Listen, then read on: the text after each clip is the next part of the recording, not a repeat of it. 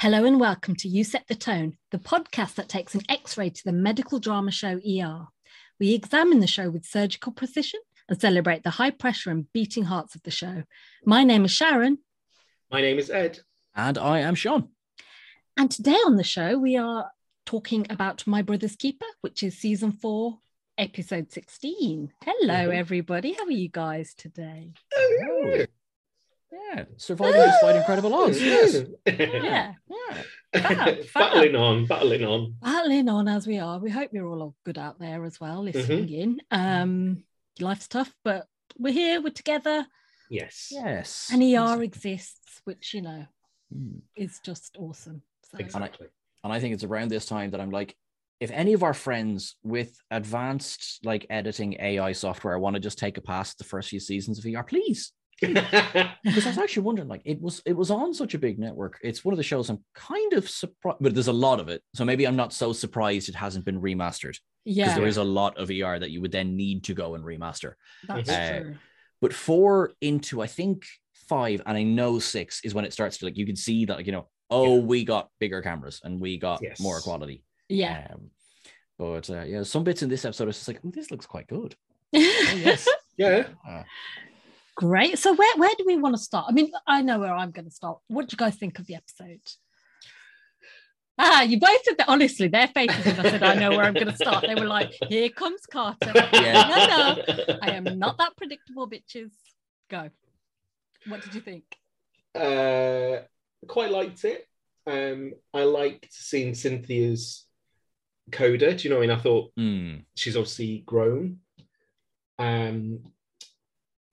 The chase thing's it's a pretty sad episode in a lot of ways. It's a lot of frustration for a lot of people and a lot of tension in the episode between a lot of people. Yeah. Yes. Yeah. What about you, Sean? Thoughts? Like that. I liked it an awful lot. I totally agree.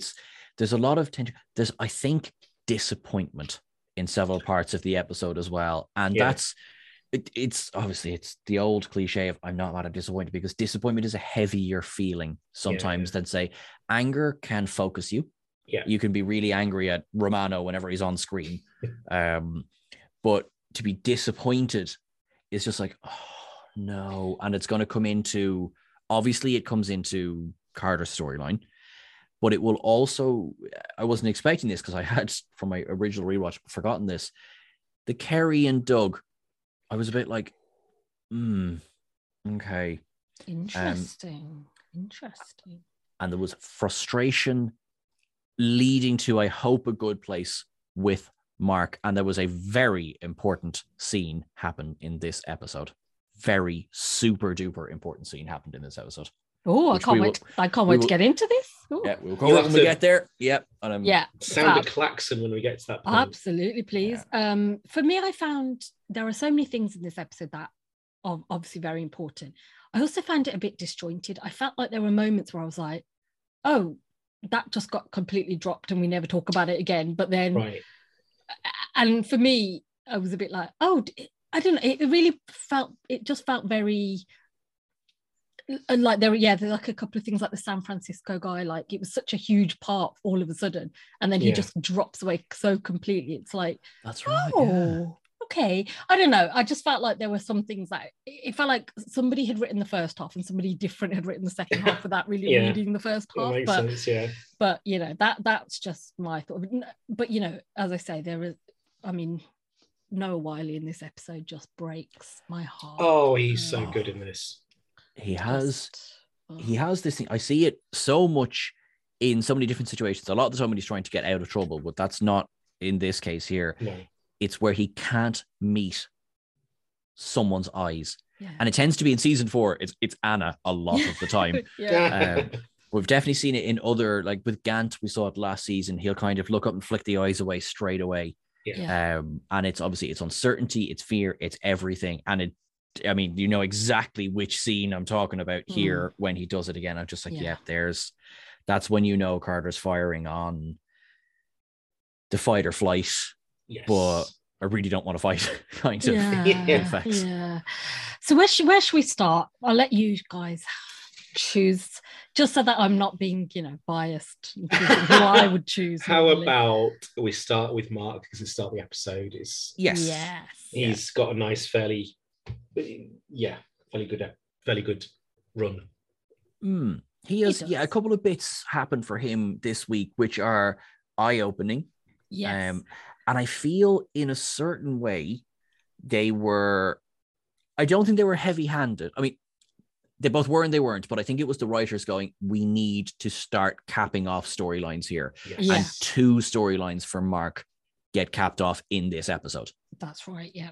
And I was like, that's good. And there was a blink and you'll miss it throwback that he says in this. And I was like, now that's probably something that on my first big watch of ER, I might not have picked up on so much, but we have spent so much time discussing it that I was like, I appreciated that throwback. That was good. And it also shows growth in the character. And are you going to mention that when we get to it, or are you going to mention no, full spoilers, right? You're just a tease today. I am absolutely such a tease. No, I will. It's when Doug has a run-in with a family member of a patient. Yeah. And Doug he says, I am calling DCFS. Thank you, DCFS. I was like, how many letters? DCFS. And the family member is very upset and sort of storms out. And he goes, I'm going to go to the bathroom. And Mark just doesn't look at him. Nothing doesn't change. Just check for family members when you're in there. Yes. It's just like, thank you. That for me is a sign that Mark is over it. Yes. Yes, he's being able to joke about that. Yeah, yes. Absolutely. I didn't pick, but that's a good point. So I mean, we start out with Mark. Doug's at his computer, so we start actually in Mark's apartment, don't we? And Doug's kind of working on his computer, and Mark is getting ready, and he's very proud because he's stopped smoking. It hasn't obviously been for long, but he's done it. He's finally done it.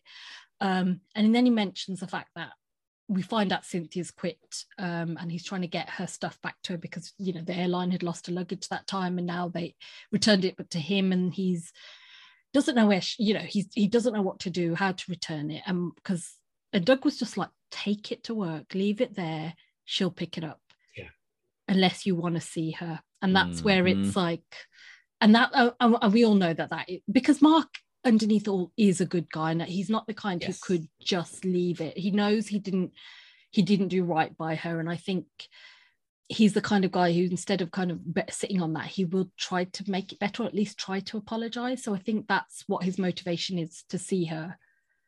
I think so, yes. It's like you said, like, for all of his many mistakes over the last season and a bit, he's a good guy. He's Mark Green. Like, we want him to be the good guy. We want to see him sometimes faffing about and trying to do the right thing. Yes. And he's trying to do the right thing. Now, it's for the wrong reason. Absolutely. But he is trying to do the right thing in this episode. And only for someone else has the wherewithal to be like, no. But yeah, it's all coming from a good place, I think. This week. It is. And he kind of, so he gets to work. Well, first he goes to her apartment, doesn't he? And she's gone. I also really love how the apartment's empty, but the door's just open. Because is that what happened? Like, what is going? Hey, it was the 90s, a different time. At different times, everybody just left their, doors she didn't open have, a computer the size of a small car in her apartment like Mark did. I forgot how big those monitors were. Honestly, oh my God. And how far back they go. Now it's so slim. It's that you can't even just stick it up against a wall. It has to have space. Well, that's it. I'm holding one of those in my hand right now. My phone can do probably more than what that machine could do, because that's just where technology has come from. Okay, I can't print from this device, but I can email it to a printer. It's just mental. Well, you can Bluetooth to it. You can Bluetooth. But that's what I mean. Sorry, but I can't. But the only thing, you can't physically print the paper from understood. This. Soon. Right. Yeah. Soon. Yes. Yeah. So anyway, she's not there, so she's left. So he really doesn't know what to do with this luggage. Well, when he first gets outside, though, he does the thing that we all wished he didn't. It's horrible. He finds a cigarette butt in his little ashtray. I don't know why he's left that much of a cigarette, first of all. I mean, it's a lot, isn't it? Yeah. And then sparks it up, and I'm like, oh, Mark. I mean, I think it's to show how far he's fallen in that moment, I guess. Yeah. But it was like, oh no, you know, it's gone. That he was so proud of the fact that, you know, he'd kicked it for a little while. And then he gets to work and he starts asking Jerry about trying to find out where Cynthia lives. And Jerry's like, I don't know. And personnel won't know. Personnel, remember those days anyway. Personnel won't know. Yeah. And he's just like, he just doesn't know what to do. But, you know, the ER keeps him quite busy because I loved this. Carol left him Mr. Kyle because Mr. Kyle has end-stage lung cancer, and I just thought it just shows, doesn't it, how much Carol obviously cares, but also there's that kind of, you know, everybody just knows why Carol has done that, and they're all kind of like, Carol's left you Mr. Kyle, end-stage cancer, you know, we're all judging you for smoking. And it's a tough case, I think, for Mark, because this is somebody whose quality of life is just not brilliant, and he knows the end is near, knows there's nothing more that can do, knows he's only going to decompensate. Mark, obviously, doctor trying to, you know, admit him or try to get him on things. He's very hesitant. It's a tough one, isn't it? It is, because it's sort of like, so outside of Mark's story into this, like, you can only help somebody who wants to be helped, and your man is just like, I've no illusions as to my quality of life. I it's a matter of when, it's not a matter of if, and I want to die at home. Yeah. Mark has to go through the motions. I mean, like, I suppose he does care, but he has to go through the motions. I have to go, let's do a chest x-ray. We know what it's going to come back with. Like, this, there's no, so in a way, there's no cruelty in it, but in a way, he's sort of just like, Mark, just let the man go, will you? Yeah. You know, if you need, get him to sign a form that says I left AMA. Yeah, and then I believe that would probably cover everybody in terms of... it would. I was surprised that didn't get mentioned. You know what I mean? I think probably because it wasn't medical advice in the same way. It was kind of like, to make you feel better, we could do this, this, and this. It wasn't in the sense of, you have syphilis and therefore you have to take this. I'm not taking that, I'm leaving. That would be AMA, I imagine, rather than this was more of a discomfort, not feeling great. And then, you know, and then we have this moment where Green goes outside and smokes, and Doug sees him, which is great, because I'm glad somebody sees him, because I think sometimes if you're breaking a rule and nobody sees you, it's like it didn't happen, you can be in denial, you know. But as he's like about to light it, Mr. Kyle kind of gets taken past him, and he just takes it out, doesn't he, and just puts it down. And I just thought, I don't know, it reminded me of like, I used to have a drama teacher used to hand out at my youth theatre, used to hand out pictures of diseased lungs to kids if she ever saw them with cigarettes. Wow. It felt like that kind of a thing, you know, like, here we go, here's this is what could happen if you continue smoking. Well, kids, you could end up looking like me, and trust me, nobody wants that. There's a lot of remorse in this scene, because he's talking to Doug about Cynthia, isn't he? And there's obviously the remorse about sparking up, and there's the lung cancer guy going, really? Yeah. Have we not taught you anything? And all that stuff about Cynthia was just, I mean, I get it, because I think he's obviously feeling very guilty, but he's so sugarcoating it all. You know, she was good actually, you know, and she was nice to me, and we used to do this, and that was great. And it's like, yeah, but that's not the same as I want to be with her, or we should be together. Not, I could settle for her, because actually she was all right. It was okay, also, you know. And also, I feel remorse over the way it ended, and that's fine. That's absolutely, there's not a thing wrong with that. You can be not satisfied with how something ended. Doesn't mean it was wrong to end. He seems a bit of kind of buyer's remorse or leaver's remorse. I don't know, some kind of remorse going on, which, you know. But this is classic Mark, though, isn't it? He's an overthinker, and he will take this moment and that moment, and he will make them bigger and bigger, and have to go through every kind of obstacle.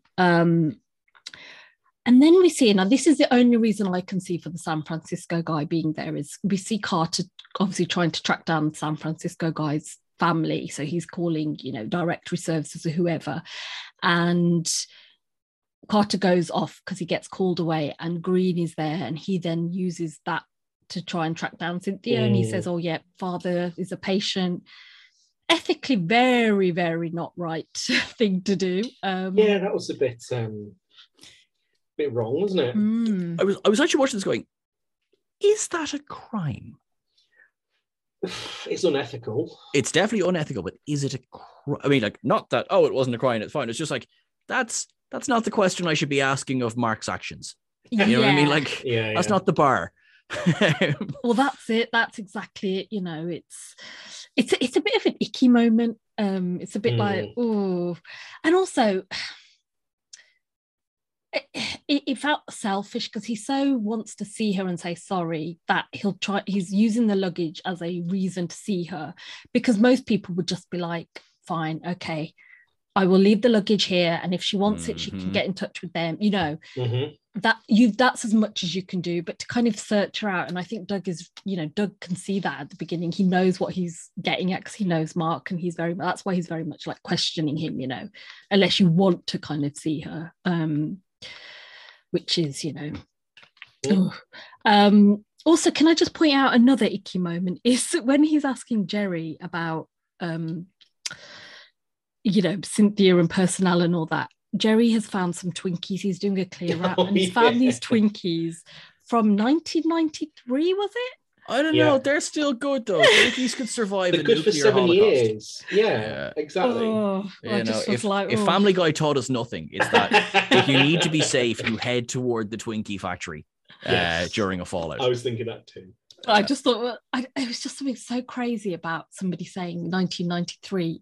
It's not the past 7 years, and I was just like, wow. I don't know. It just kind of really something hit and made me feel really old. And then you are not really old at all. Thank you. No, I'm older than you. You are, yeah. And I'm younger than everybody. Oh, hi, Ed. Decided. No, we're all young, sexy children is what we are. Phrasing. Moving on. Well, he basically does track her down. He gets a number for her and he calls, and it's her answering machine, and he doesn't leave a message. But Mr. Kyle gets brought back in, and so and he decompensated. He's not right at all. So, you know, Green rushes off to try and help him, and it's tough because, as we've said, you know, he doesn't want treatment, and so what can you do? But they have to admit him because he's decompensated to that level now where he has to kind of admit him. And then later, and it's quite shocking actually, so Green is in the hallway and he's talking to Corday because Corday's got some questions about trauma, because she wants some more experience about trauma. They get told, oh, you know, Mr. Kyle, he's not, you know, he's I think his things are bleeping because they think he's fallen out of bed or got out of bed and fallen and collapsed. So they've all had to rush to go in, and Corday goes with them to try and like look after him and try and make sure he's okay. And it's when they're examining him and trying to figure out what's going on, or A, how he got out of bed, and B, why he's now like, you know, not breathing and not moving. And it's Corday says, oh, here's a gunshot wound. I was slightly surprised by that because I hear guns are quite loud. So I went and did me little checking about this one. Did you see he pulled the gun out of the pillowcase? So he had deadened it. I was too busy making notes. So that works as now there is still a bit of a suspension of disbelief because it is still an enclosed space. But they go to explain it in that no, he had shoved it right into the pillowcase. Right. I was funny enough. The things we focus on in this scene, I was wondering. Oh yeah, no, there's the exit wound. Where's the bullet? Yes, well that's it. Embedded in somebody in the next room, possibly. Like as in, you know, okay, obviously not, or they would have gone with it. But that's honest. That's where my mind went to as well. Like, you could have walked in and find him on the floor, and even like, why is the X-ray or why is the light box broken? Yeah. You know, something like that. It was a little bit, so I'm okay with the silencer part of it, but it was just like, you went to the trouble of saying there was an exit wound. Where's the bullet?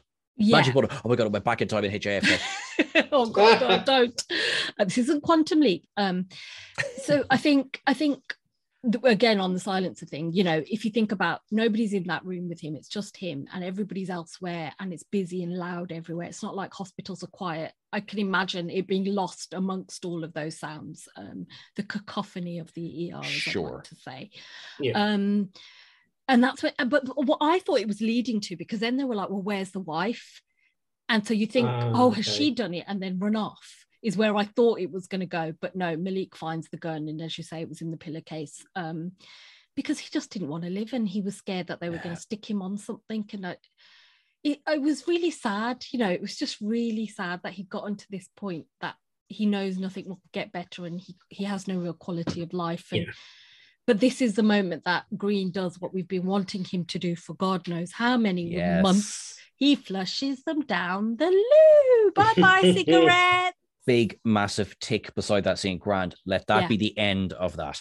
Exactly. Is that the thing you wanted to see? That was one of the two, yeah. That was one, yeah. And then we kind of end with Green and he goes to Cynthia's new place.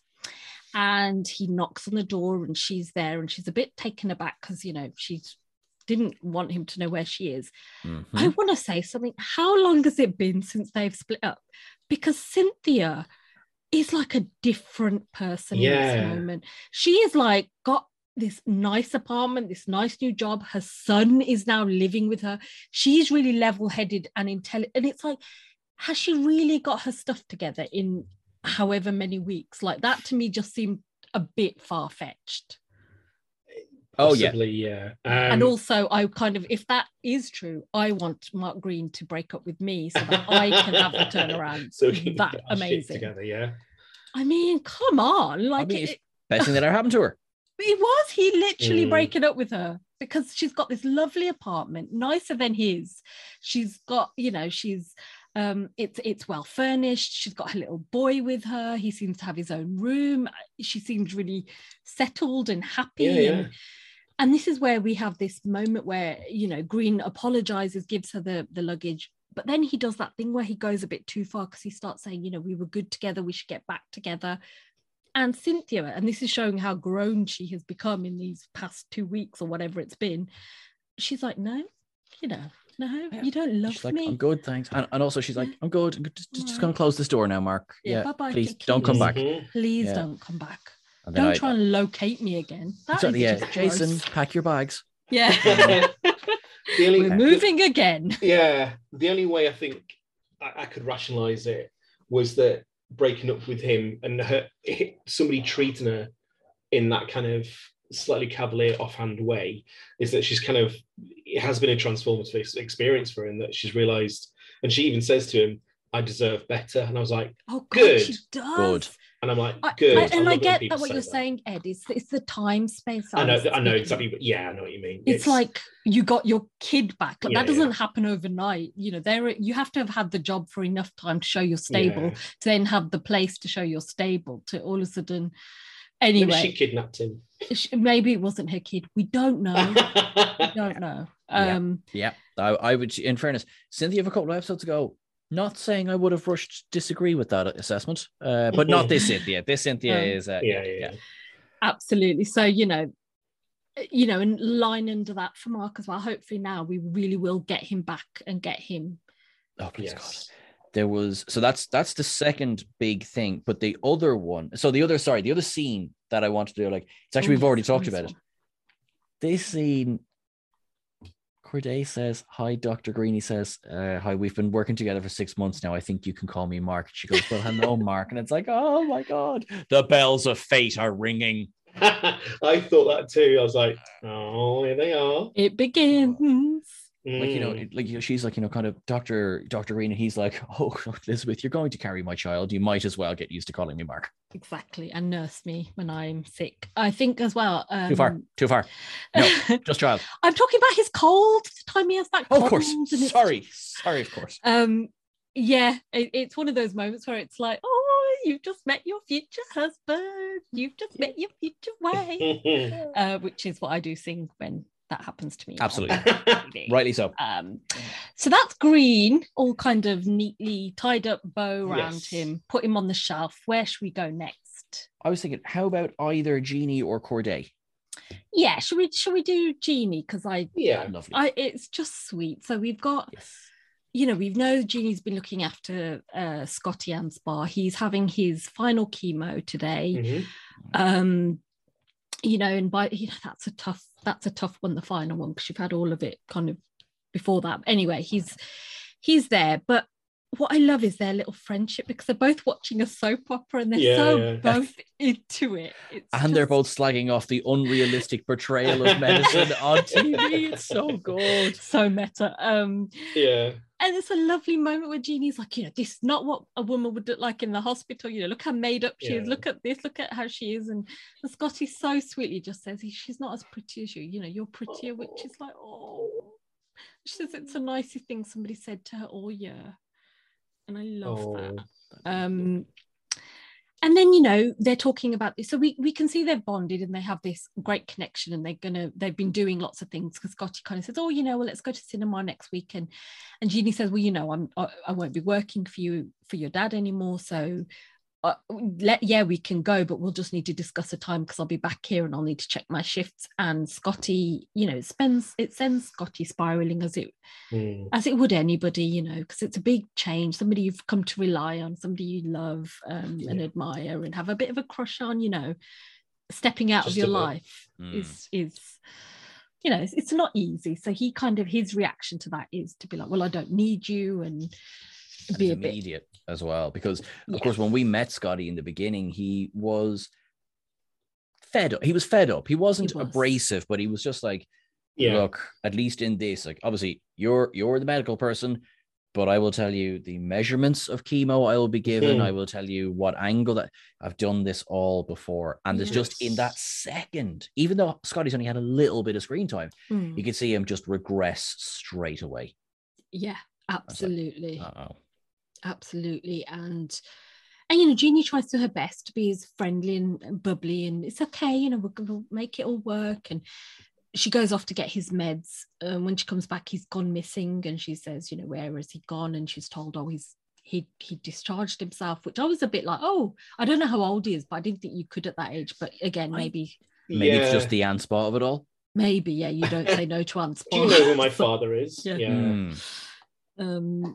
And so Jeannie ends up finding him at home, where we meet his sister, which we didn't know about. Don't worry, I don't think Donald does either.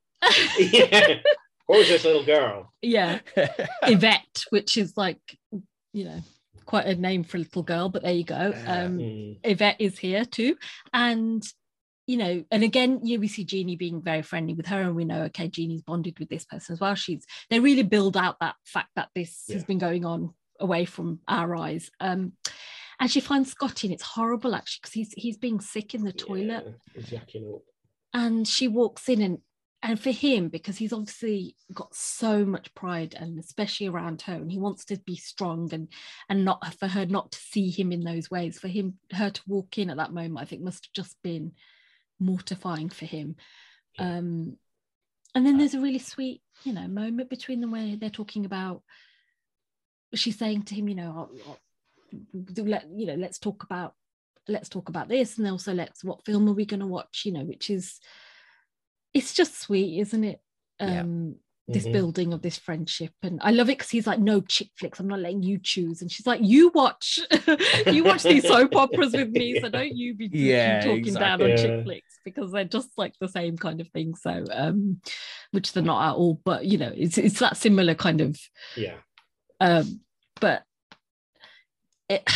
it must be really tough, because you're already going through something as hideous as cancer, and it must be so scary, and you've had this person you've relied on who's been a comfort, and she's being pulled away. And it's not, she has said she's going to continue the friendship, because he's all, I don't need friends, and she's like, really sweetly says, well, actually I could use another. And I don't know about you guys, but every time an adult would say something quite vulnerable to you or admit to something, it was like, oh wow, this is a whole other world I didn't know existed, because in my head all adults had it all together and all adults knew what they were doing, all that stuff. So for her to kind of turn around and go, well, actually here's a bit of my vulnerability, actually I would like a friend, and maybe giving him the power as well, you don't need me but I need you, it really allows him to open up, which I thought was a lovely little, it's a sweet little moment and scene.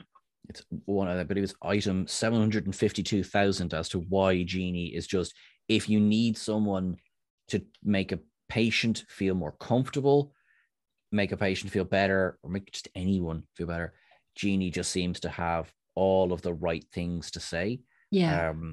it comes from, obviously. And I've said it before, I'll say it again. I swear to God, when they were writing some of these seasons, they were like, how can we make Jeannie suffer in this episode? And yet it all builds on that she's just, if there was ever a character who you would understand if they just turned to pure bitterness. And she doesn't.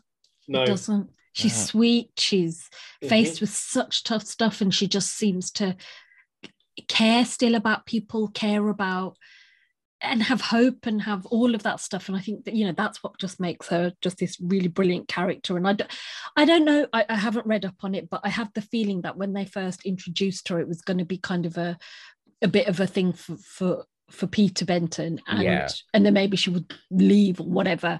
And I don't know if they like fell in love with her as a character, but also kind of her as an actress, and were like, actually we could keep her and we could expand this and make this more. And I'm glad they did, because she's a great character from the canon. She is. Yeah. But yeah, that's a really sweet. So that's Jeannie this week. She's been out of the hospital. We haven't seen her for a while, and this is kind of the reason why.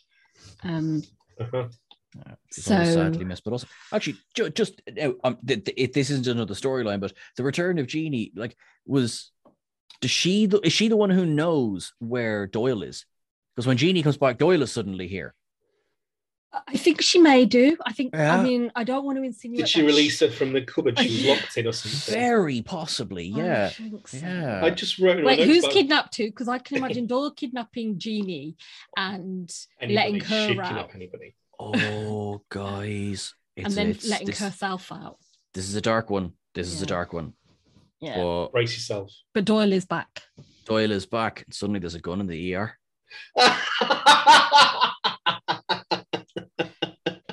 Telling you that man, like, are we to believe that he just knew that this is how you silence a revolver and this is how you stop the hammer from catching while shoved up inside a pillow with this internet that's barely newfangled at this time? Yeah, Doyle killed him. And she took the bullet as a trophy. Absolutely cool. Because she's sick like that. She's so sick like that. She's honest in her sickness, though. She is. Should we cover Doyle next? Because she gets she gets nothing. She's there at the site, and I literally wrote Doyle ! And then she says, I'm clocking off. And then she turns up at the end. She's there to bookend the day, isn't she? She's there to say, here's the start of the day shift, and now here's the end of the day shift. That is literally her role in this.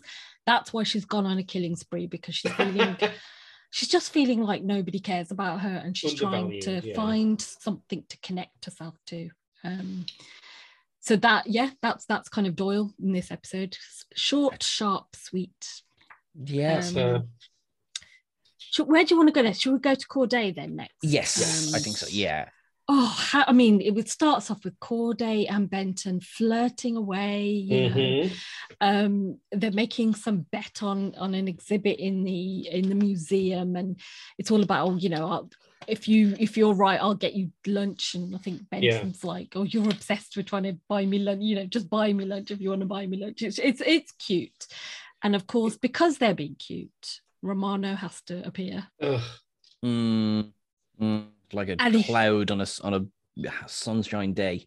Yeah, exactly. He is the rain cloud, isn't he? And he comes straight in. He says to Peter, have you read this on Lizzie? Have you read the article about her saving that guy and how they were both together, and because of her, he lived, and you can just feel the envy just soaking off him, can't you? And then he kind of says, they didn't even mention me. And it's like, why would they, man? He's such a bitter little man, isn't he? He's so what's the word? He really is a good symbol of kind of toxic masculinity. This 100%. Woman is doing better than me, and she's supposed to be under my power. Therefore, why she's having all this good stuff and not falling in my lap. Yeah, she's resisting my many, many charms. Exactly. Oh wait, no, there aren't any charms. You're a piece of... Yeah, and then he gives her 6-month review and says, it's not as glowing as this. Alison can speak again because of Corday. I realize she didn't perform the procedure, I understand, but because of her persistence, Alison can speak again. Oh, you're distracted. I know, that was just... And the way I thought you came over to do trauma to do this, but you've ended up doing this and that and the other in amputations. I was like, oh, Corday, Ramona, step off. And he said that I thought this was really, really horrible, because I imagine, and we saw how hard Corday worked to try and save the leg. And he says, oh, you didn't both get out. Okay, they did you because, you still got both legs. And it's like, how dare you pull that on her? She did everything. That must be a really sore spot. Like, he's just he really is showing how evil he can be and pushing all the buttons and being this horrible kind of emotionally blackmailing, meany, manipulating man. Well, he's doing this, I don't know if you class it as negging, but after this, they have this tense conversation while they're scrubbing in for this, whatever it was. He then says, oh, I want to write a paper about this synthetic blood. Maybe you'd like to join in with me. So he's kicked her down and now he's offering to help her back up. Do you know what I mean? It's so manipulative. So manipulative. And it's so transparent and also so hideous, because he does have the power. She is there on his say. Later Corday is talking to Benton about the fact that Romano's being this way, and Benton is very much like, I'm afraid you are going to have to do the study, and actually what you're going to have to do is overcompensate. So if he said you're not doing enough of this, you're going to have to do like 50 million times more of that, so that he can't pick that up on you again. And I was so annoyed, because I understand that, but it's that sense of these power structures that have gone unchallenged, that people have abused for so long. So instead of going, we all need to stand up and say this isn't right, what he's doing isn't right, we all just have to go along with it and play the game, and that which has kept things in place. And I'm not blaming Benton and saying he should have stood up, but I'm just saying this is how these structures and abuses have remained. And I just felt for Corday, because she's been wronged here, and I just wanted to flick Romano, just flick him off. You kind of pick him up and kind of rub his nose in the pee on the floor, that kind of thing, Yes, very much so. No, bold, don't do that. Or introduce him, or just get maybe next time Doors in, maybe just just as she's about to strike, just maybe get him in the way. So we have that. Then we have the most delicious moment, because who should happen upon our fledgling couple? Jackie. It's Jackie.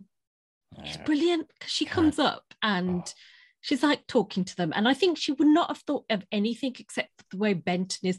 We are colleagues. I am showing her stuff. I am looking after her. Yeah. I think that was like, hello, here's a flag for something else is actually going on. And Jackie, is not at all convinced. And then Corday comes in with her. Yes, very good. We both like to support each other. We support each other quite often. You could substitute that word. I think that support is that euphemism is doing a lot of heavy work there. I must say that's it. Thank you, heavy lifting. Thanks for doing the words for me. I love that they went to the Fields Museum, which is this massive museum in Chicago, and I'm desperate to go because they have Big Sue, the T-Rex there. I was like, I want to see her. Yeah. Fields, is that to do with like the Fields Medal in maths? I'm imagining not. I don't know why I brought it. No, Field is there's somebody from Chicago who did. I'm not. I imagine one of John Carter's family friends. Probably, yeah. So he does the most unconvincing speech ever, and that gets Jackie's completely at that point interested, exactly. And like that is still the opposite of what he wanted. Exactly. Jackie's now I'm interested. Yeah, before I just thought you were just hanging, but now I know something's going on. And then we see, as we say, Corday talks to Dr. Green about getting some more trauma things on trauma cases, because she's trying to show obviously Romano that she's here and she can do the job. And then obviously she helps him with the poor guy Mr. Carl, who commits suicide. And she has an interesting point, because he's obviously committed suicide. And she says, does that count as a DNR? That's a really good point. At this point when somebody's terminal. Yeah. I thought that was it was quite throwaway, but I thought, it's an interesting thing to think about. It is because technically, no, it wouldn't count. Because don't you have to do a complete check of their psychological state? You could now. I don't think in this case, I think they would be fine to get away with that. But still, no, not necessarily. You couldn't take that for granted that you can't assume a DNR because someone has tried to die by suicide. Because what happens if their meds were altered? What happens if they were in like that an altered state of mind? And it's so these poor doctors like, crap, I don't want to be the one to have to make this call. No. Yeah, and I think it's different, isn't it, as well, because I think the doctor always has to, and there are cases in the future where somebody has a DNR, but if you've tried to commit suicide, they have to treat you because that, DNR is do not resuscitate if you've gone in yourself into something medically rather than something self-inflicted, I imagine. But I think, with this terminal patient, it raises an interesting point, doesn't it? I mean, he's gone anyway. They can't save him, which kind of answers the question. But yeah, I thought that was like a little interesting. But we're starting to see that beginning of that real Corday Romano butting heads. Yeah. Thing going on, and the introduction of this fake blood, which becomes more of a storyline in the future. That's Corday. Where should we go next? Should we go to Dougie? I think. Are we going to do Carrie and Doug's? They're sort of intertwined a bit, or yeah. I was going to look at it that way. If that works for you. Yeah. This is my plan. Carrie, Doug together, then Anna, then finish on Sweet Carter. Yeah, sweet Carter. Lovely. That's my sweet spot, not his this week, but yes. So Doug and Weaver, who, she is on him from the minute he gets into the hospital. So the opening, we see he's working on Green's computer and he's working on some presentation, and we've never seen Doug do. I don't know. Yeah, like Doug knows how to type. When did that happen? Him doing like work sort of thing. Yeah, it's like but also really doing kind of the more the academic side, which is often asked of them, or the paperwork side. He's very good, as we've seen in kind of action. So it was a bit of okay. So we find out, he's doing this presentation.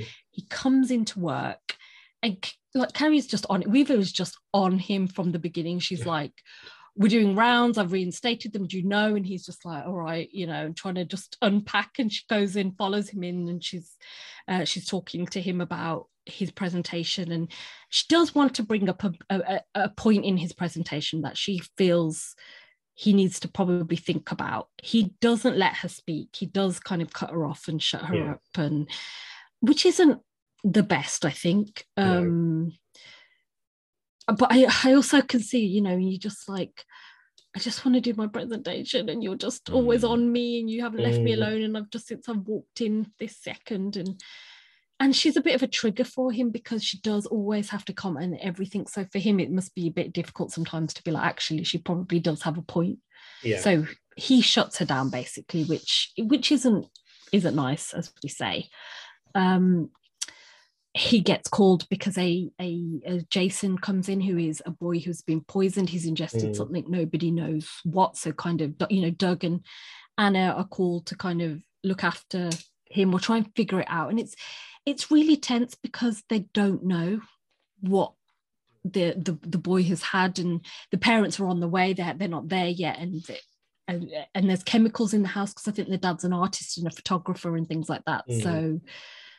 And it's tough to treat somebody that you don't know as because when the dad does arrive a bit later, he said, can't you just treat him for everything? And he said, well, it doesn't work that way. And we could do more damage because we need to know exactly what the combination is, so we know exactly what to kind of use. It's horrible, really. Exactly. You end up giving something to help. It reacts badly with what you've taken.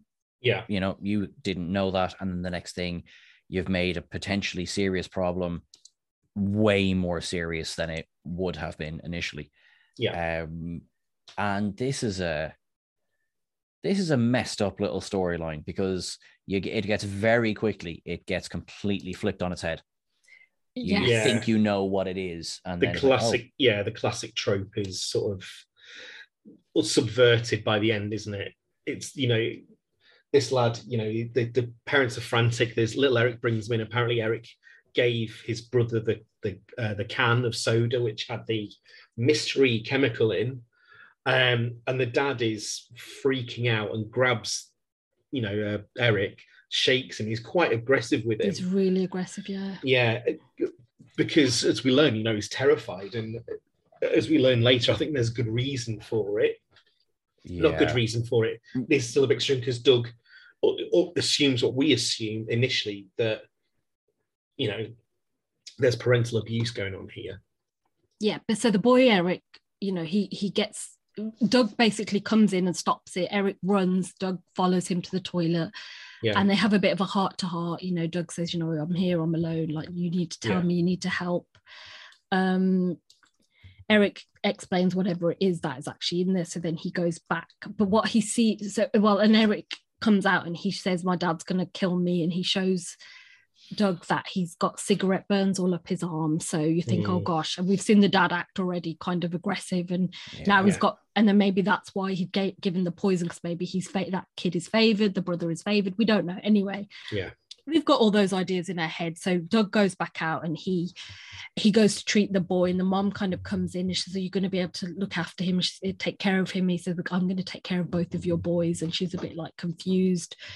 He calls down, obviously, he calls the social worker, calls DCFS, which he tells the parents. And the mom comes and says to him, like, you need to stop that, you know, you don't understand, you're doing the wrong thing. And I think, again, as an audience, we're very used to seeing, you know, women of abusers helping with the abuse in this terms of they're also scared and terrified, so they will say things and be like, it wasn't him, it's not him, to try and protect him.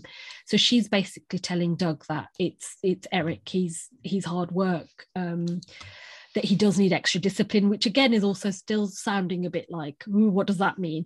And then she explains, actually no, it sounds very much like he's a sociopath, really, and and he did the cigarette burns to himself, is what is the big admission, she says, which is like, wow.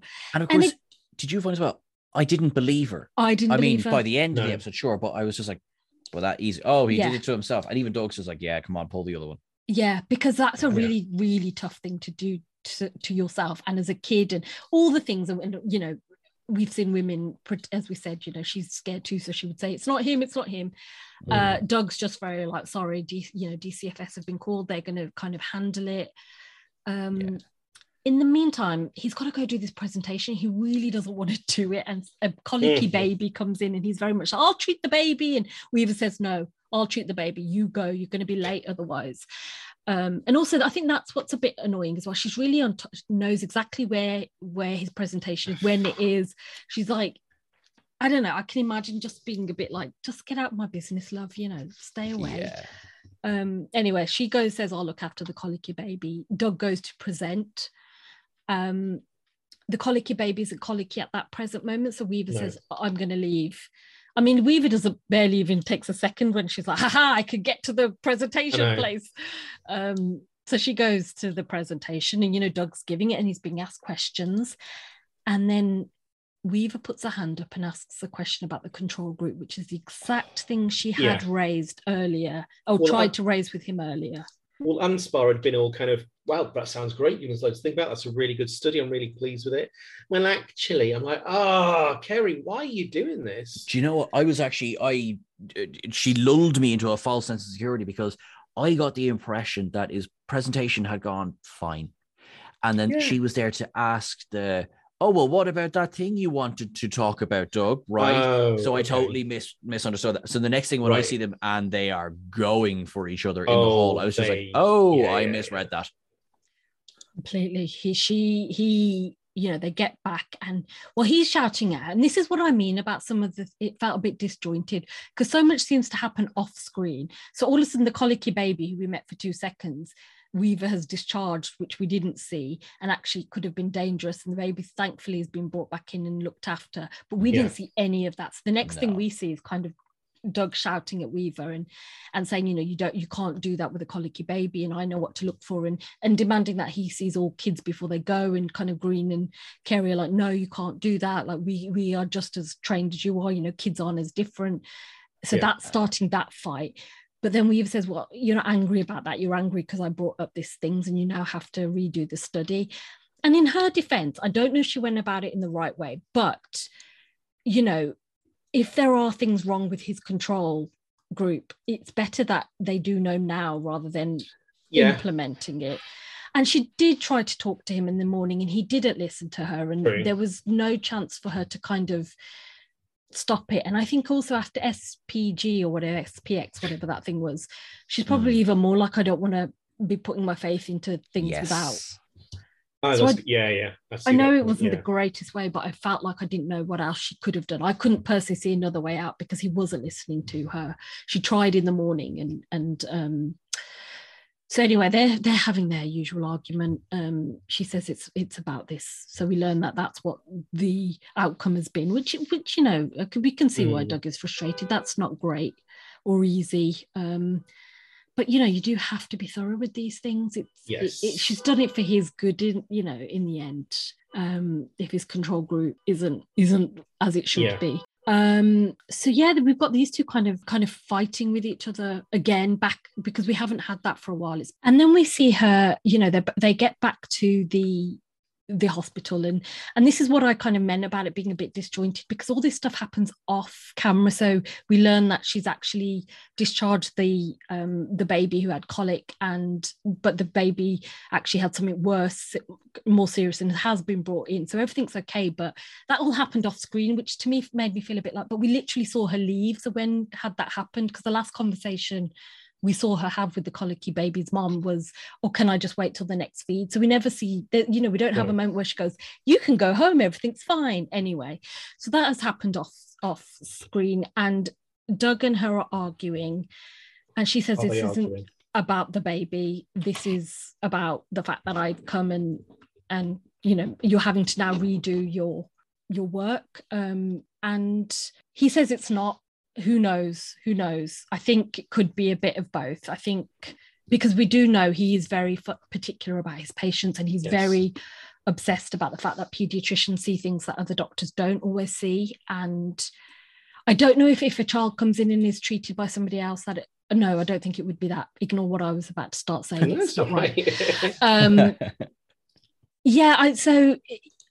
It's that real clash that we haven't seen for a while between these two. They've been quite quiet. They've been getting on. It's just been, she was unconscious last episode, so maybe that's why. But that's why they got on so well.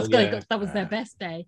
And then we kind of finish off the day with the social worker taking Eric out, and he kind of says, "Oh, what's happening?" Doug says, like, "Well, what's going on?"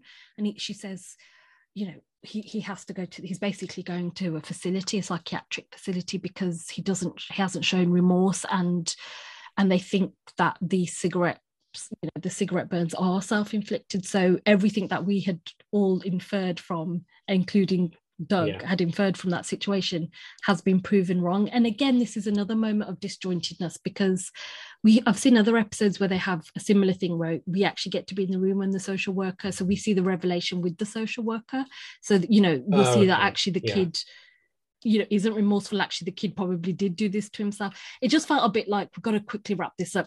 It's fine, I've checked it over, it's wrong, we're out. I don't know, that's what it was for me. It was just like, all this stuff happened off screen that didn't feel enough for me to I don't know, it just didn't feel right to me. It was like, the kid's a psychopath, he's going to disappear now. Off we go, bye. Thanks a lot. What, we didn't see any of it. I don't know, it felt like they were having a lot of thoughts and they wanted to get a lot in, but they couldn't do it all properly, so they kind of did it this way. And for me, I was just like, that just felt too quick and easy, and I wanted a bit more raw. So that's kind of Doug and Weaver for the week. Did you have something to add? Sorry, you kind of. That was me sort of agreeing. I like it. I suppose the question is Doug in trouble? Did his presentation go bad? He needed this to go well to secure his ongoing. Funding, he's not a fellow. The funding, that's what it is. Yeah, Corday is the fellow. And he is just funded. Yeah. So, and also, I mean, even that one scene, classic Doug, where he's doing the presentation, and he kind of snaps at the pediatrician. You know, it's kind of like, remember when you were fighting with the last one? He said he wouldn't pick up your funding as well. Doug, come on now, learn. Yeah, I mean, I think that's all definitely there, and that's obviously why he's stressed. But that's why maybe he should use Weaver to his advantage and say, "Look, this is my presentation. Would you look over it?" If there's one person is going to exactly, she can do admin like no one's business. Exactly, she knows all about this whole process about getting funding and research and stuff. And she did didn't she offer him loads of help at the start? Yes, she did, but he was very against it, and I think that is, I think that's where he's going wrong. Like sometimes you have to just, swallow your pride and take the difficult choice, but that would have probably secured him something a lot better. So that's kind of that storyline. I do have to say there was a brilliant moment because we've seen Jerry kind of, doing all he's decided to spring clean in winter, which, we know that Doug is waiting for this presentation to come from the copiers. Somebody's going to drop it off. We then see him in the skip because Jerry is basically thrown out. Check the post before you chuck it in a bin. Like there's cleaning and efficiency, and then there's just, blind throwing panic. Which is what he ends up doing. And it just caused quite a funny scene because, Doug comes out and he goes straight into the skip. But it also shows how important this is for him, and how focused and determined he is. So let's turn to Anna this week. It's rare we get kind of an Anna by herself story. Yeah. It is, yeah. So we do get that this week. She said yes to, a hospital called her up and said, oh, we've got a patient, John Doe, no insurance, he's conscious or whatever they say. So she's like, yeah, fine. He's had a motorcycle accident.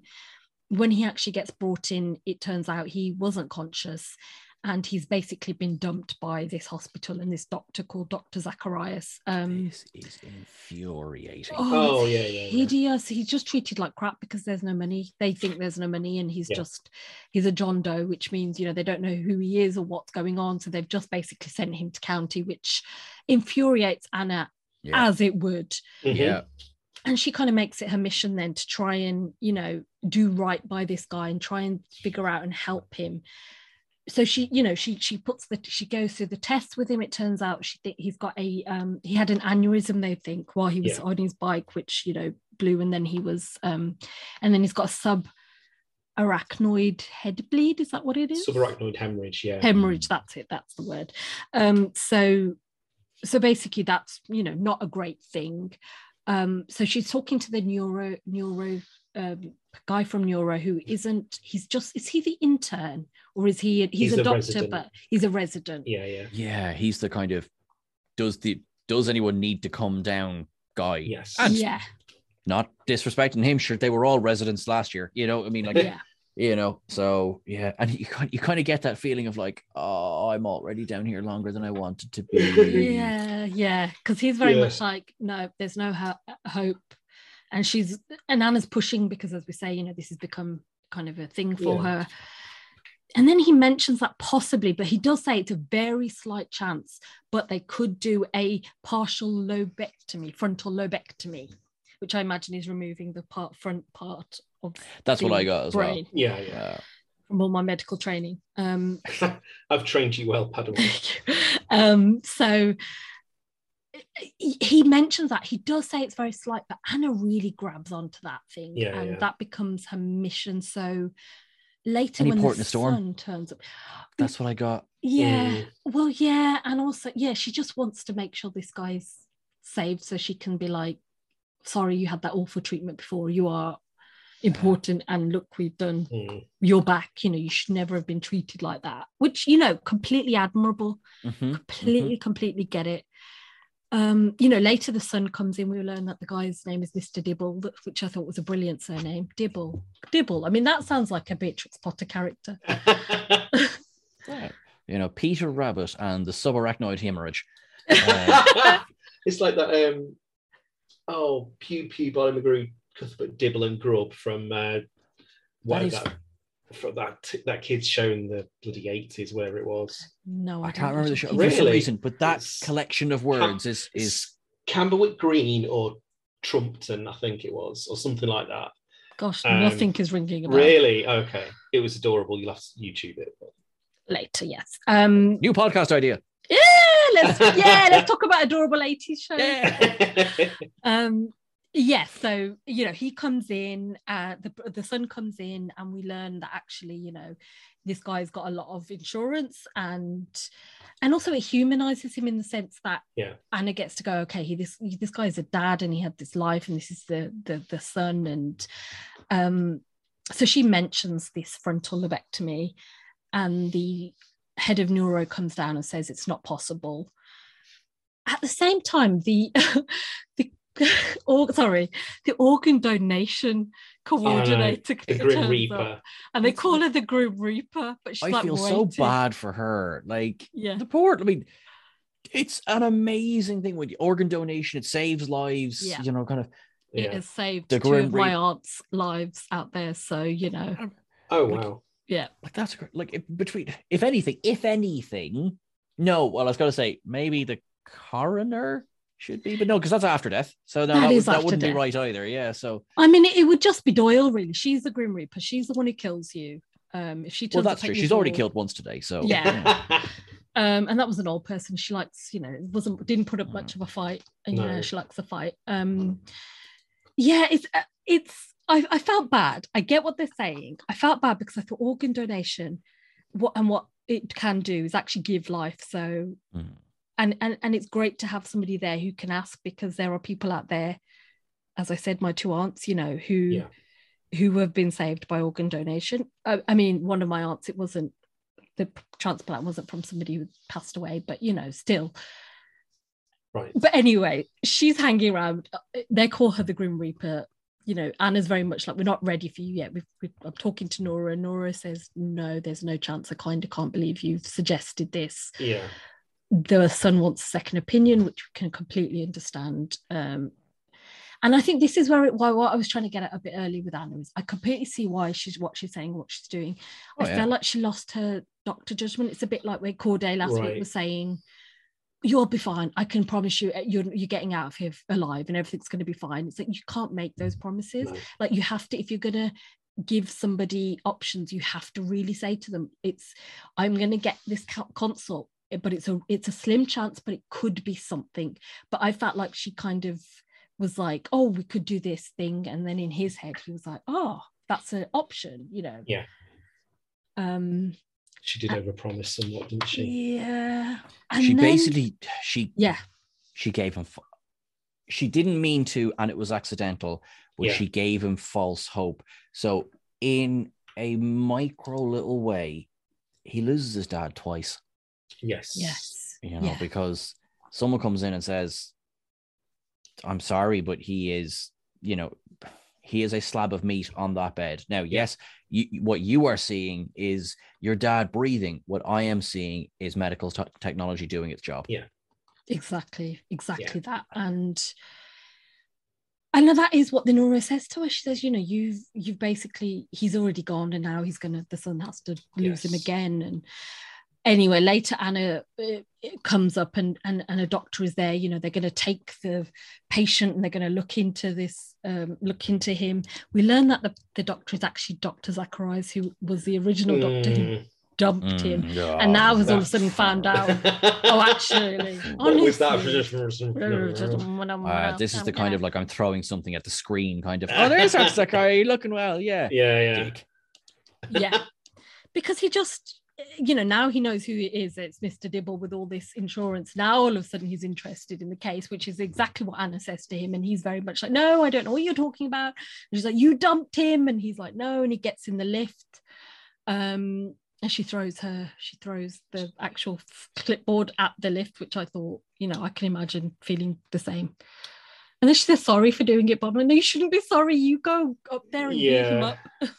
Because this is the problem we keep hearing about. You've got no insurance, we'll drop you off. Oh, you've got insurance. Yeah, we'll give you the best care ever. And it's just... Come in, my friend, champagne. Yeah, yes. Exactly. So it's interesting to see Anna go on that little crusade, because we're learning more about her, and she does seem very righteous and very like she's very principled, isn't she? And she very much lives up to those principles. And we've seen her hold other people to account, like Carter, and now she's trying to hold this guy to account. Didn't take, but you know, it was just an interesting lesson into kind of the world of insurance versus no insurance, or what, you know, all that horrible stuff. Yes. And we hate Dr. Zacharias. That's the other thing. With a burning passion. Mm-hmm. Yeah, he's terrible, and just terrible. I hope he never comes back. Turning to Carter then, which is... Oh yeah, I forgot about Carter. Was he in this episode? Listeners, I'm going to split off from them and do my own podcast. No. Carter's Corner, it will be called. Please follow me. Oh, that sounds cute, actually. Carter. Actually, a really good name for a podcast. Damn it, we should have used that one. No, this is quickly. Let's re-record every episode of Carter's Corner. Hello and welcome to Carter's Corner. See, today we'll be discussing how pretty he is. Something like that. Yeah. Tune in for that later. So yeah, Carter starts out with, as we said, this patient who is trying to get to San Francisco. He's homeless. He's needs to be cleaned up. He's been coughing. And Carter's just trying to get a bit more information about him. The fact that, because he keeps saying, I've got to go to San Francisco, and apparently he got kicked off a plane. And it turns out he doesn't seem to know. He's got his daughter in San Francisco, but he doesn't know where. So all of that is just a bit, and that's why I was a bit like, okay, this is the kind of thing that they would normally do, is like a little backstory, and then at the end Carter would be like, yeah, I've reunited him with his daughter, his daughter, San Francisco, all of that. Because we kind of start going down that road, he's tracking people down, and Malik has been forced to clean the guy. I love that they pass it around. Carter goes, Mark goes, Carol, Malik. Yeah. Yeah. They're joking, like, he's not getting the full treatment. I gave him the normal soaps. That's fine with me. Yeah, I gave him the soap. I do not do suds. It's brilliant. So that's how it all starts out, and it's very benign, and you don't really think much about Carter, I guess. I think because last week he was such a big episode, you think, oh, they're probably going to rest him for this episode. No, it feels a bit like he got some of the genie writing on him. They were like, what can we do to Carter? Screw him over. Awful. Yeah. So all we hear is 6 ODs are coming in. Carter, stay around because 6 ODs are coming. You're going to have to come and help. So they're looking after one of them. We hear that this heroin killed some people already. This group found out that and then took their heroin anyway, which I was like, wow. Yeah, it's a lot. Is it? I don't know what the mentality is around that, but is it something like, we survived this really hard stuff? It could be just nihilism as well, just like, oh, sod it, let's take this really, really powerful heroin and see what happens with it. Do you know what I mean? That kind of, I wonder, thrill-seeking behavior. I honestly don't know. I wonder, is it even more simple than that? It's like, it's heroin, I'm taking it. I don't care. Well, they'd sort it out. That was the thing. They'd actually purposely sort it out. It wasn't just that they accidentally, ordered. Right. They had actually sorted that out. That's why I was a bit like, you'd gone looking for it. Weird. Anyway. Yeah. Carter comes in. He's treating one of the patients. It's not looking good. He's just. It's not great. And then Anna starts calling from the other room. So he's like, I'll, and he comes in, and then we have that horrible moment where Anna says it's Chase, and he just kind of looks. And I thought a lot about you, actually, Sean, in this moment, because of looking puzzled. Because of that overdose I took? I thought that was private. Just because I was wondering about the question we'd raised a while ago about, family treating patients, because Carter starts treating Chase, and I was a bit like, hang on a minute, is this... I don't know if we ever got to the understanding if that was... I don't know if we did. There's obviously there isn't a legal issue, because we see it again and again in ER in particular. I think, God, we nearly go through everyone by the time we get there. But a little bit like Anna's actions, though noble, caused pain. Carter's actions, though noble and desperate, unfortunately, it was the wrong call. Now, when you're in the moment, you don't have the benefit of hindsight. You don't have the benefit of like, but there was enough looks at him to be like, should we be doing this, John? He's been down for, what did the paramedics say? Like, he was down for at least 30 minutes. And I don't know how long he was down before we got there. Yeah. And I think that is so the crux of it, isn't it? And he's obviously so frustrated, and he keeps asking her, you know, about how long he's been down, and asking her questions. And she's like, you know what I know, you know, this is because he's obviously very desperate. And he comes in and he basically tries to revive him against what everybody else seems to be. But it's hard for them to say that as well to his face, because this is his cousin. You know, you can't just say that. There is a scene, I think it's a couple of seasons from now, where we have Benton is trying to revive a family member. And it's the same thing. Like, when you're in that, you will not be told. No. It doesn't matter. And you can have all of the medical knowledge in the world in your head. When you're looking at the bed and the only thing in your mind between this person and death is what you could do with your hands, you will not be told. No. Absolutely. He brings him back. But we, as you know, it's been mentioned, we don't know how long he's been down. Later in the episode, they realize, you know, there's some, I don't know what the term is. I wrote it down. Something like a diffusion. Where's it called?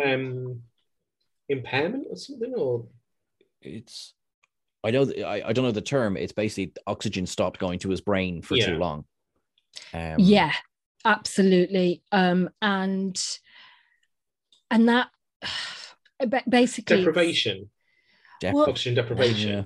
Well, he says there's probable brain damage. I thought I'd written it down because it had a word like, I remember the word diffusion being in it, or a fusion. Hang on, here we go.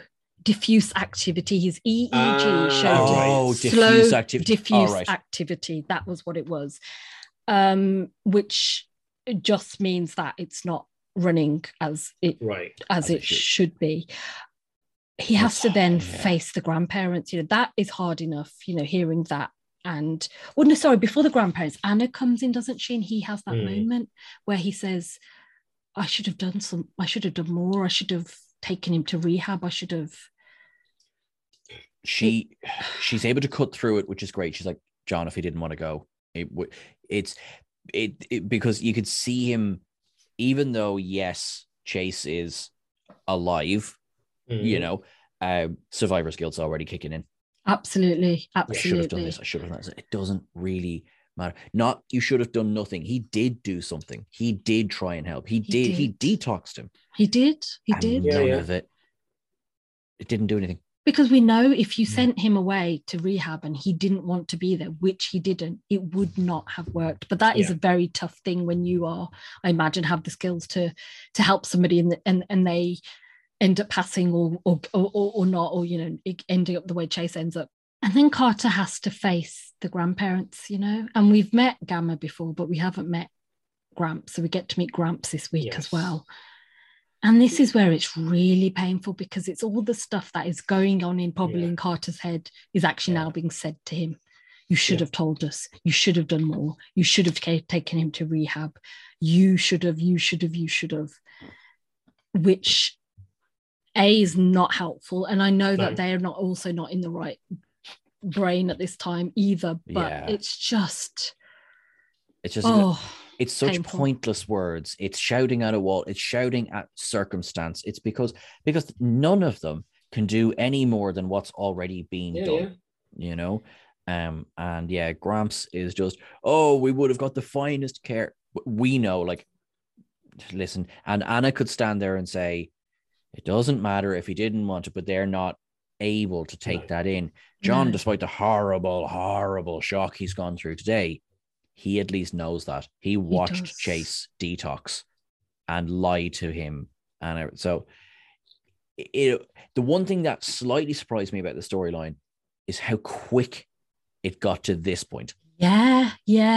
Like, right, okay. I was like, oh, I thought there might be another scene where he's relapsed and he's like, I'm really sorry. I'm going to straighten myself out. And then this would have been the next thing. I agree with you. It did feel a bit, so maybe this is but then that's the drama of this kind of situation, I guess, is that, he's detoxed, but then he just needs that one time for it to all go completely wrong, and actually can be even more dangerous, can't it? Because you've lost, your body isn't up to that tolerance, and so you'll go back to that same thing. That I know I know a few people, not personally, sorry, that has happened to, and I think there is a moment, because the Gramps and Gamma are kind of saying, he should have asked for help. He should have, and Carter says he did. He asked me. He really does assert himself in that moment. The next time we see them, Gramps has left. He's gone back to work. He's just gone. He's got to go back to work. Which I think is just exactly what somebody, especially of that generation, would have done. Would have just gone, right, nothing more I can do. I'm angry about this. I don't want to have to deal with that anger. I go to work. We've literally seen that with Anspar. Scotty was in this episode. Scott was having his final chemo. He was getting, had to discharge himself. And then Anspar's there listening to this presentation. Yeah. Yeah, like the last chemo, you would think you would want to, but he's hired Genie for that. You're the head of whatever, you're the chief of staff, whatever. You can take that time off. You could get Doug to present to you half an hour while you sit next to Scotty. But he, exactly. It's just, but then Gamma herself says, I don't know what it is with your generation and your parents, that this responsibility. So angry. Yeah, it's just like, you vilify us because we supported you. We indulge you and you call it oppression. And and this annoys me so much, because number one, I think there's a real sense that the generation behind us have got it easy compared to us, which is never true. Everybody has their own set of circumstances and things to overcome that the generation before them didn't or would never understand. And there's also just this real sense of like, we just get back up and go to work, because that was very much what they did in there. And we're all lazy because we didn't just get up and go to work. And I think what's been really interesting in current times is there's a real shift in what work is, and is work as necessary as we like to. Is there a world where we organize things differently now, especially after the pandemic? And I think that's just very interesting, because we were always told, work, because that's how it was, and she says work, to him, buy a house, have a family, tick the boxes to say that you are adult, adults who are successful. It's funny what you're saying about work. I know you want to go back on this, but during the first part of the pandemic, when lots of people were having to work from home, and we were adapting very quickly, and there's all these think pieces which said the way we work is going to change forever, and it hasn't. Not for a lot of people. Second. And so many people are like, we need to remember this and think about the future. We're going to come back better, and it just hasn't been. It's been get back in the office, work all the hours again, and how quickly we've all literally what happened to me. Which I just, that's my gripe. It's my gripe too. That's a huge part of it, and I really hate as well this kind of this generational thing of you have it easier, you haven't done what we've done.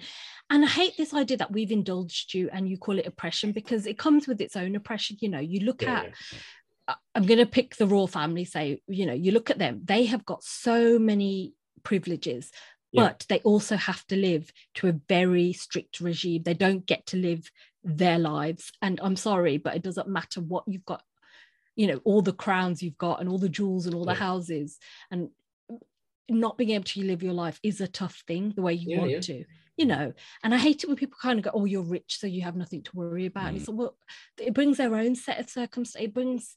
Everybody has a tough time. There is nobody who's like easy. Certain things make things easier for people, but doesn't mean they don't have their own other stuff going on.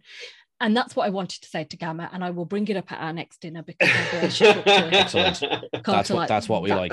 I do. The sort of the intimation is that we have provided everything for you, therefore you are beholden to us, and you will toe the line and you will do the right thing by us, because, as I say, but you did have, your beautiful pony that you won dressage competitions.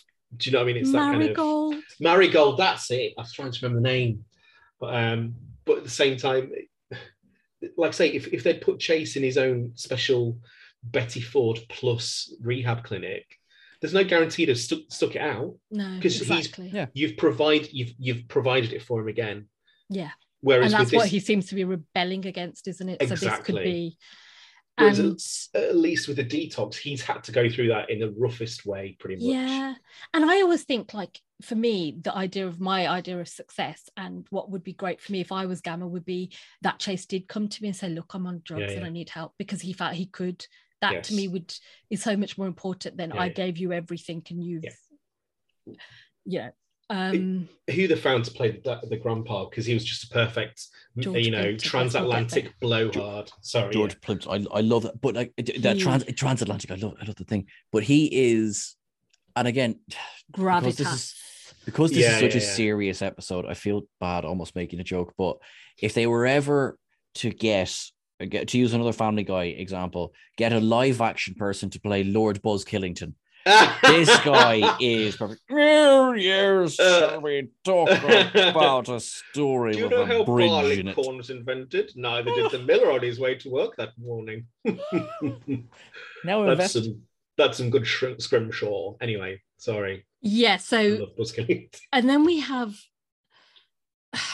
Carter, and this is the last scene, and it breaks my absolute heart because he's holding his hand and he's watching Chase sleep, and he knows that he's not coming. The way he's going to come back is not going to be what he knew of him, and he doesn't know what's going to come back or how impaired he will be at this point. And the nurse comes in, I think, to shave him, and he kind of says, no, I'll do that, and like takes it off him. And I mean, it's just a powerhouse performance. There's this bit, and there's a bit earlier with Anna where like he's trying to hold back his tears, and it's just the way his face contorts my heart just completely breaks. But we kind of end with him, watching over Chase and knowing that he feels all this guilt and knowing that he's going through this really hideous thing, and there is no one else there. No one else from the family is there. I mean, where are Chase's parents? Do we even know? I mean, they're in Singapore. But that's what it is, isn't it? The parents are always off elsewhere, and it's just him. So for all this kind of, we're your family and we've provided for you, and they've got a whole horde of you, they don't really have any family values in the sense of somebody's sick and I can't ever imagine my cousin being that sick and me not being at the hospital, especially if one of my other cousins was alone. It just which I think just tells you everything about that family. But another really tough start for Carter, but another really big Carter episode here. Yes. Sometimes it's funny that, like, we're in season 4. This is not Carter coming into his own, but they're giving him much more mature storylines. And again, we've had them before. We had the Gant storyline. It's not to say that there hasn't been mature storylines, but not so much where he has been in a position of responsibility. Yeah. And that's what we're getting, I think, a little more now in season 4. Yeah, we're getting less, I've just dropped the scalpel and I've just collapsed and thrown up. It's a lot more like, here are some actual adult problems and and big things. So I was just gonna say, I don't think this is a deliberate illusion, but when he put the tape over Chase's eyes, it reminded me of what they used to do in ancient Greece with the obol for Charon, where when they laid the body out or whatever funerary rites, I think that they'd either put the coin underneath the tongue or on top of the eye. So when the they used to do that in Victorian times as well. They used to put the pennies, didn't they, on the eyes? And so you could pay the ferryman to take you across the River Styx to, Paradise or the Elysian Fields or wherever. But it just I don't think there was that deliberate illusion, but it just reminds me of that. I completely get what you mean, though. Yeah, just that idea of, I mean, how many movies do we watch every day where it happens? We need to watch some more kind of modern movies. But yes, that image jumped out. So that's the episode. It's quite I wouldn't say exhausting, but demanding episode, isn't it? It is it really is. And I feel tired. I mean, it is 10 to 9. Well, yes, that too. So what will we do first? Will we do Ibers or will we do drugs? I don't have a drug for this one because I'm not 100% convinced it was cyanide. So okay, cool. Let's do Ibers then. So who would like to start? Who has an Iber? I've got 2, but who would like to start? I have one that I'd say you probably both have as well. So I'm going to skip to the head of the queue. Oh, you cheeky monkey. Go for it. Robert Knepper, yes. Robert Knepper, yeah. He's great. He is, of course, we all know him from being Deanna Troy's betrothed husband in season 1 of Star Trek The Next Generation. How did I miss that? He was a babby, an absolute babby in that episode. Yeah, Haven is the episode, Ed, if you're looking for it there. He also turns up. He was indeed Dragon's Teeth. Well, I know him from Prison Break, where he played Teabag, the really bad baddie with one arm. That was his name. He was also in Mockingjay, Homeland Heroes, and a few episodes of Murder, She Wrote, which I've seen. Really? I remember watching that, and there's one where he's just like this really lovely guy, and I'm like, but you're Teabag, who's evil? Because I don't know what acting is, so. Yeah, but of course. Yeah. Yeah, the Heroes one was I recognised him from, and I think that's where I first encountered him, but probably saw him in other stuff. But yeah, he's also in Young Guns 2, Blaze of Glory. Oh gosh, here it comes. Here comes my Bon Jovi. No, I'm not going to sing that. Go down in a blaze of glory, and I never drew blood. Before we get to pay royalties. Oh, that's it. Yep. Okay, next up. George Plimpton, who played Grandpa Carter, or John Truman Carter Sr. Gotcha. He is a fascinating man. He's now since passed, but he is such a fascinating man because he didn't start out as an actor. He actually started out in journalism, and he is one of the founders of the Paris Review, which is that like amazing, literary magazine, which I think is pretty cool. He also did. He used to do these pieces where he'd do sports journalism, but he would immerse himself and become like part of the sporting thing, and then so he was like a backup quarterback, and he played a few scrimmages, and then he'd write about it. So he's very like that. He's appeared in a few kind of Ken Burns things. He then has also obviously went into acting, and you may recognize him from things like Good Will Hunting and where are my others? The Last Days of Disco, EdTV. But also, it's funny you brought up his voice, because he was very well known for his voice, which everybody used to be like, oh, you sound a bit English. And he said, and he would be like, I have the East Coast, I speak like East Coast English, like this kind of, and he has that kind of very upper class kind of way about him. But yeah, he lived a really interesting life. Later in his life, he got really interested in fireworks and doing stuff there. Oh, really? Oh, wow. Yeah, he's just lived a really he's just not what you'd expect. He's quite a big figure in the world. I mean, he's passed now, but he was quite a big figure in the world. Yeah. And I was just, I guess you looked on a different site, but I was looking on the IMDb, and he was in Lawrence of Arabia. Yes. Whoa. So he's in 3 films that are nominated for Best Picture: Lawrence of Arabia, Reds, and Good Will Hunting. And he also interviewed Ernest Hemingway. Yeah, that's what he was like. As part of the Paris Review. Wow. Yeah, so, and it's funny because, what he says about his accent was he's a New England cosmopolitan accent is what he called himself, or Eastern Seaboard cosmopolitan.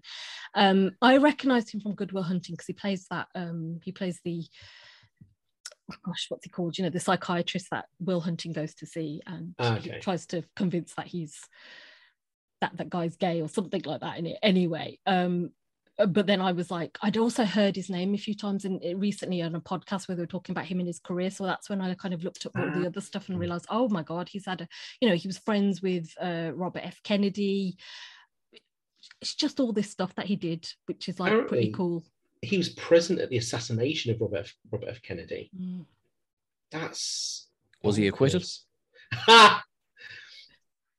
Yeah. Anyway, but fascinating. I'm going to go read his Wikipedia now. Thanks. Absolutely, he's fascinating, is what I would say. Yeah.